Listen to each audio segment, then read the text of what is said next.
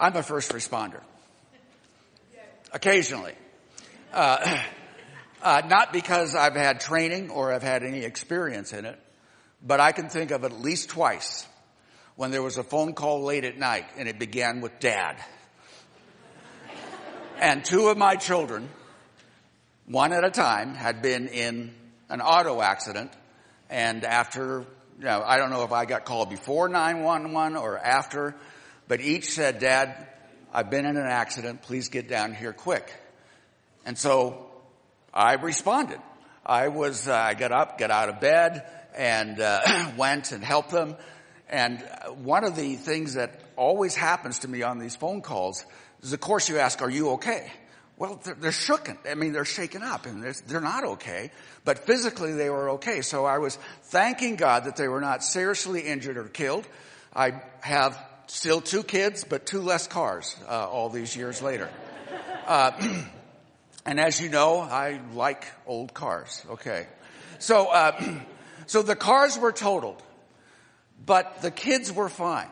And this is hard to picture, but this happened right here in Evergreen, on one of these steep hills. And I remember getting to my son, and when I saw where he was outside of the car, and I saw my, 96 Buick. It was, the wheels were 3 feet off the ground, and the nose was halfway into the exterior wall of a garage, pointed down like that. So I look at my son and I say, are you okay? My gosh, I don't know how you got out of that okay. And the second question I asked was, how do you do that? There's no way a car can get in there that way. It was amazing. I am not a trained first responder. I am a dad first responder. We started to use the term first responder and became familiar with that when we lost 411 of them and 1 service dog at the World Trade Center on September 11, 2001, almost 15 years ago. The total number of victims was 2,977. We lost 411 first responders. That means about 1 in 6 were first responders. 8 were emergency technicians. 23 were police from the New York Police Department. 37 were Port Authority Police Department officers. And 343 were from the Fire Department of New York. 1 in 6. Almost all of those 411 were outside and came in. Hollywood has tried to depict the decisions that some of these people had to make. Many of these Hollywood depictions have been fairly dark, and I can't tell you if they are really accurate or not. But when Hollywood tried to talk about it, it shows that several commanders were looking at their firefighters, and they said to them, look, I can't ask you to go in, but I'm going in, and all of you that want to, please come in. Most of them went in. Some did not. And we have heard through Hollywood, I can't tell you personally, that they've gone through terrible seasons of shame and guilt, not understanding why they would survive and their best friends did not. Whole fire departments or whole firehouses had to be rebuilt in terms of its staff. A first responder is defined by the National Association of First Responders, any individual who runs towards an event and not away. They designate 88 types of first responders. Some of them I've been involved with first responders. I think they ought to be taken off the list. But certainly the fire, the police, the emergency technicians, they belong right there at the top. These are 88 types of mainly government responders. Here at Bergen Park Church, we have our own sort of, you might say, local first responders. We have a security detail. So if any of you feel like your life is in danger, these guys and girls are right here to help you. More than that, we have 20 at least who are trained in resuscitation and defibrillation. So if I faint, there's going to be people all around me, okay? They're just going to come up and help. We usually get this title of first responder because someone has gone through training and they have a certain amount of experience. These are all on the human level. They've gone to class and they've been there when the calls come in. So you might say this is human training, human experience. But let me ask, like every one of us as an individual, have you ever found yourself calling on God before you run toward an event? Do you believe that there is a God who does intercede, who does empower people, who gives wisdom, and that goes beyond training? Do you believe there is a God who performs miracles, and miracles that are beyond human explanation? I believe in such a God and rely on him in every emergency. And I found prayer to provide what I call a heavenly power, a heavenly experience that cannot be duplicated by any training or any number of calls that I've gone on. Now, some of you, this morning is an answered prayer. This is the 22nd message in Ephesians. And you've been praying, how long, Jim? How long? Okay. And I get that. But we have worked our way through very slowly the entire book. And we have found that this letter that has been written by the Apostle Paul to this small band of Christians in probably the second or third largest city in the Roman Empire called Ephesus on the coast of Turkey, that he writes it when he has some downtime. He has a little time on his hand. He's under house arrest. He's not going anywhere. And he writes to encourage these people. His letter is being drafted in Rome and being sent to them on the coast of Turkey. And as we look at this letter, we understand that Paul twice breaks out in prayer for the Ephesian Christians, asking that God would bless them, continue to bless them, and empower them and give them all the knowledge that they want. The first half of these 6 chapters is all about bragging on God, God's abilities. And so if you're reading the last 3 and you don't understand the first 3, you're in trouble because you don't understand the God behind this letter. And as he explains it as we get to the end, he's saying to them, I want you to make sure that you're praying because prayer enters you into the heavenly battle, not just the earthly battle. There is a spiritual battle going on, and prayer is one of the weapons or the tools that you have to win in the spiritual battles. So often what we see here on earth, is being waged in different ways in heaven. And of course, our training usually equips us to handle what's going on right now on this horizontal plane. But we came to understand on 9/11 that there's real evil in the world. I think we would understand that evil is not confined to any one faith or any one ethnicity. It's a human trait. We all have this unfortunate capacity to hurt people physically, emotionally, every possible way. And that there is evil in the earth and evil on the earth. So what Paul is talking about here is he is trying to tell them now as he ends this that here is how you use prayer. And you might say his instructions are fairly general, but what he wants to do first is to take them through some basic training and about prayer, and then he's going to get into what we call the combat experience. What happens when the building is on fire and you're told to run in? So the basic training, because I know many of the backgrounds that some of you have been through, is to understand that we often talk about prayer as something that we do as individuals. But prayer, as Paul writes about it, is always plural and not single. In other words, he's telling everybody to pray the same way. But more than that, he's telling them to pray together in groups. Not just in crises that you face alone. We know that Jesus often secludes himself so that he has time to handle the basic situations he's facing in prayer, and he does it alone. But we also know that when his disciples come to him and say, Lord, you're getting away to pray. Could you teach us to pray? Could you teach us to pray? Because we don't seem to know how to do it like you do. And so that is when he gives them the Lord's Prayer. Now, some of you are from a background where you're told it's the Our Father, okay? It's called the Our Father. Well, the Our Father is the Lord's Prayer. And notice that the key word there, the first word, is our. I don't sit and pray our. I sit and pray my. He's telling them that this is a prayer that should be done together.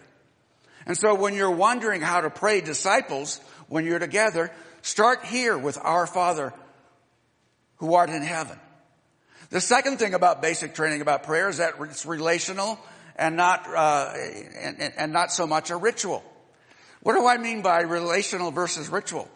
I've known some people who were told that when they were with their religious leader and they asked what they should do, the religious leader says, well, you ought to go say 10 Our Fathers and 12 Hail Marys, and that's what you should do. Okay. And so you say it, and in a way you believe that you've met the conditions. But the word here is Father. And he uses the word Abba, meaning dad or daddy. The idea is not how many times this prayer would be said, but the one to whom Jesus is addressing. And more than once, Jesus is found getting away, and especially at the most deepest crisis of his life, that is what he is praying. Abba, Father, all things are possible with you. Jesus prayed, Daddy. Not, oh, great one. Oh, majestic one. Not, oh, distant one. But he said, Dad. Final thing is that obedience and faith sort of go together with prayer. They dovetail. They merge so that when we say, well, I'm praying for this and I believe God will do this, the other issue is do you have a willingness to obey when you pray? At a very teachable moment, the disciples asked Jesus to increase their faith. Lord, would you increase our faith? It says in Luke chapter 17. And he replied, you have faith, or if you have faith as small as a mustard seed, you can say to this mulberry tree. Why did he say this mulberry tree? Because the mulberry tree was this mulberry tree. He pointed right to it. Be uprooted and planted in the sea, and it will obey you. The question is, would they then pray that prayer? Would they then, if they sense there is a need, would they pray it? And more than that, if they prayed it and they sense God was going to answer it, would they be involved in the answer? What do I mean by that? 1973, I hear a stirring message on becoming a missionary, being willing to go anywhere, anytime with the gospel of Jesus Christ. I say, yes, Lord, that's for me. I have faith that I can be a missionary. 1975, I get an invitation to be a missionary. Why am I so afraid and reluctant? I have a little bit of faith. What I don't have is the will to be. Why am I so afraid? More than that, hey, I'm not going to be with headhunters and cannibals. I'm going to Sydney, Australia, a world-class city. Why am I so afraid? Because I want the other side of the Pacific. That's why. I've been 2 days in Canada and 1 day in Tijuana. I'm a missionary. He's saying, okay, it doesn't take a lot of faith, but it may take a lot more obedience than you are aware of. The Bible is filled with humorous things where they say, laugh at your heroes. There was an instance in Acts chapter 12 where Peter is arrested. And through a miracle, he is released from jail. I mean, it is a miracle. No person released him. The gates opened and he walked out. And he suddenly realized, hey, God did this. So all this time that he's arrested, there's a group of believers who are praying for his release, praying for his safety. And And so Peter, they are located in a common house, a safe house, a Christian home there in Jewish Jerusalem. And he goes there looking for safety, and he knocks on the door, and he knocks on it while somebody is praying. This group is praying for him. He knocks, and a servant girl comes to it. She opens the door. She sees Peter, and she can't believe it. She slams the door, leaving Peter outside, and he continues to knock. Slams the door, and this servant lady named Rhoda goes to this praying group, and she says, Peter's outside. And they say, that's impossible. Peter's in prison. You know what they just said? God doesn't answer prayer. At least not our prayer. Yeah, it's a good thing to do, but don't expect him to get involved. And no, she goes, it's really Peter. And they get up and they open the door, and all this time, please let me in. He doesn't want to yell because he'll be arrested again. This, we have to understand that it just takes a little faith, but with a little faith, it may take a lot of obedience. I pray specifically for something or someone, and God often answers that prayer by involving me in that answer. If you pray for courage or wisdom or opportunity, what happens when God's answer comes to you? If God opens the door because you prayed for him to open a door, and the door is actually open, what are you going to do? Stand and look? Or are you going to walk through?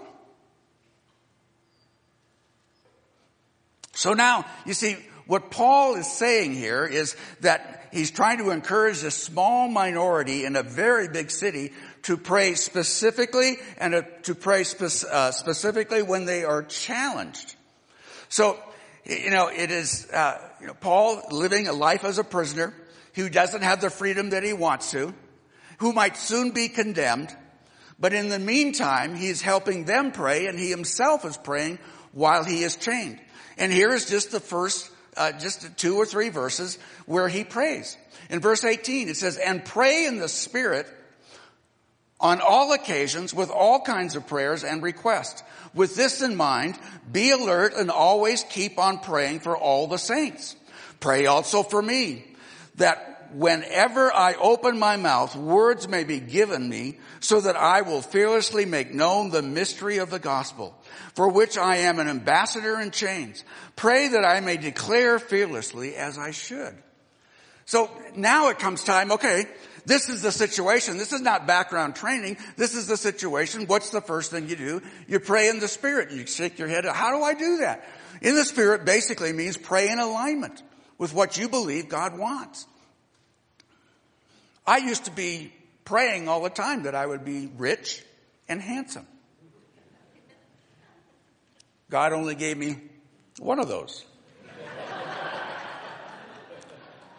And I'm thankful for it. What do you pray for? Because sometimes when the answer is no, it might mean, not now, but sometimes that's not really in alignment with what I want to get done. So when he's saying pray in the Spirit, you may be praying that certain people be delivered. There were masses of people who were praying for this Iranian pastor to be set free. But when he got set free, there was other things waiting for him at home. Today, there is among us a young boy that we prayed for right over here in a circle about 5-6 months ago. And as we prayed for a medical recovery. It is so great to see him here today. I was involved in that prayer.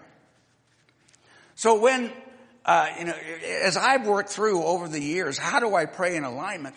Well, I go back to this, what we call the Lord's Prayer. And it begins with that God will be honored through whatever his answer is. Am I willing to honor him? And that God's will be done more than my will being done. That God might have a certain thing that he wants done. And you know what? It is not in alignment with what I'm thinking should happen. I sometimes have an urge as to what God's will is. And I want to say this. Anytime people in a marriage that is under stress come and they say, hey, we need help, I pray that they'll be reconciled. Why not? I think that's God's will. If there's any major decision that people are asking for prayer in, you know what I pray? That God would be honored for it. Not just that they would be healed, but that God would get honor because he has stepped in. Addictions being broken, hearts being healed, faith being restored, salvation being granted. Pray in alignment with God. It also says, because it's mentioned 3 times, the word all occasions, all kinds of prayers and requests for all God's people. So we're told especially to pray for God's people, but the word all means comprehensive. Just let it flow. Go from subject to subject, from person to person. It's very easy for me to pray for myself. I know how to do that very easily. I'm aware of my needs. But when it says comprehensive, it means going beyond my own needs. The 3 alls talk about going beyond myself. This world is not made, and it's not all made up for me. So lately I've been praying for the leadership of Bergen Park Church. We had a wonderful season here at Bergen Park Church. I hope you are praying for your country. I don't know how many elections I've been through, but this one's weird. And I don't know how it's going to end up. I don't know who's going to win, and I'm not here to tell you to vote for one or for the other. But I just can't remember scratching my head and say, what is going on in this country? For all. Here's something else I've started doing, sort of re-emerging. If I'm in a casual conversation with somebody and it's time for it to end, before we split apart, I often look at that person and say, by the way, how can I be praying for you? And I don't know, but most people are caught off guard. Why would you do that? Or that question is rarely asked of me. Why would you do that? Oh, I don't know. I'm supposed to pray for all things in all situations, and you're one of the all. And we're here face to face.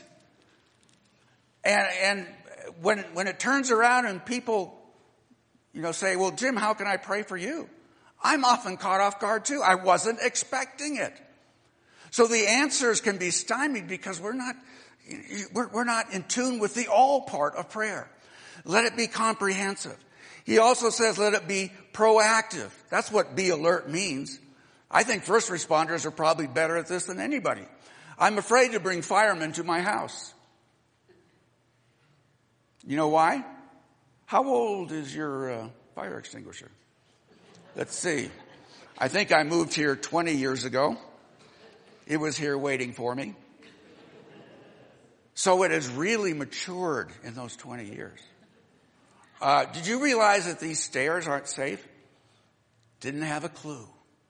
You're sure they're not safe? It's funny, I go up and down all the time. Why aren't they safe? Did you know that your smoke alarm is not connected? Yeah, I knew that. Because it went off all the time. They know how to be alert. They know how to look for things. They're trained in this as first responders. It's telling us to be proactive. I pray for my children and for their future. I see the decisions that they're making and where these decisions are leading. I pray for the future of Bergen Park Church, understanding, the things that are going on in the next 2 to 3 years here. I pray for my community, and I understand, that tensions are getting high because we've been promised that Route 74 will be repaired for about 18 months, And I hear people talking to me about Highway 74. I said, it's coming. He's saying, keep your eyes open as your mouth talks to God. Then he says, always. In other words, we're comprehensive, but we're also persistent. We keep on praying without ceasing, as he told a church in northern Greece. And Jesus loves to talk about persistence of prayer. And he has 2 parables. He has one about somebody who knocks on a door late at night asking for food for a guest who's come in late. He also talks another one about a widow who goes to court and who pleads for justice. And she keeps nagging the judge. And I love this one because the judge says, look, I'm not a great judge. I can be bribed. I do evil things. I'm not an expert in the law. But this woman just won't let me alone. Maybe you have been shopping with your children, young mothers, and they just won't let you alone. And you get to the point where you say, okay, just stop already and I'll buy it for you. You do that because you're frustrated. God does it because he cares about you. You will not wear him out. He will say, okay, if I give it to you, will you please stop? No, we don't stop. We say thank you. And we remember what he's done. Here is what, when I say most persistently, I pray most persistently for the souls of men and women in our community. And I am aware of many who are considering God after decades of going it alone without him. They become trained. They become experienced. They become experts in their field. They are hopeful for their future. But they face a series of challenges that goes beyond all their resources, that their own resources will not get them through. Have you heard that phrase, I don't have a prayer? What it means basically is not that you don't have a prayer, but it means it goes beyond your resources, or the odds are against you. It may work out that this won't happen. And yet, you continue to pray. You understand that even though the odds are against you, God is for you. And now is a time to pray and to keep on praying until you see what God does. There's no better example for persistence than watching Jesus on the last night before his crucifixion. He understands it's coming. He's God. He even prays very honestly. I'd like to be excused, Lord, Father, Abba, Daddy. I'd like to be excused from the crucifixion, please. Secondly, I'd like to be excused from you abandoning me while I take on the sins of the world. So he prays to his heavenly Father and says just that. He says to his disciples, I want you to pray with me. They begin to pray, but then they fall asleep. So Jesus is left alone, and he prays again, and one of the Gospels says he does this 3 times. But he ends this way, your will be done. Not my will, but your will be done. Our Father who art in heaven, hallowed be thy name. Thy will be done on earth as it is in heaven. Thy kingdom come, thy will be done on earth as it is in heaven. And so Jesus' last words, as he is losing consciousness, he looks up to God and says, into your hands I commend my spirit. He understands that his Father is good, even though his circumstances are horror. Horror for him, but redemptive for humanity. For all of us, not just first responders, we have to come to this conclusion. Are we self-sufficient people? Or are we those who recognize that though we have a lot of training and experience, we are aware of the things that we do not know? And we also, if we are aware of things that exist out there that we do not know, how about those things that we do not know we do not know? We are not equipped for everything. And all of your training and all of your experience and all of your titles, hopefully they convince you that you still need help. Even the help of the Almighty and his power and his wisdom and his courage. So he says, I want you to pray. Speaking both to individuals and to the whole church and to every group that gathers that has a sense of trust in God.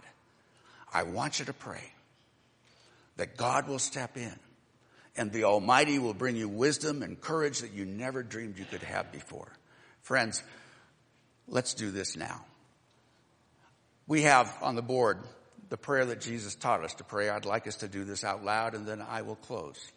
Do we have the Lord's Prayer there? There we go. I think it's big enough for you to read. If it's in a more modern language, if you learned it another way, don't be afraid. But understand this is a model prayer that teaches us how to be praying. So let's pray it together. Our Father in heaven, hallowed be your name. Your kingdom come. Your will be done on earth as it is in heaven. Give us this day our daily bread. Forgive us our sins as we forgive those who sin against us. And lead us not into temptation, but deliver us from evil. For yours is the kingdom and the power and the glory forever and ever. Amen. Would those first responders just please stand, and we're going to pray for you now. Father, thank you for these people, and thank you for the excellence that they bring to the jobs that they have.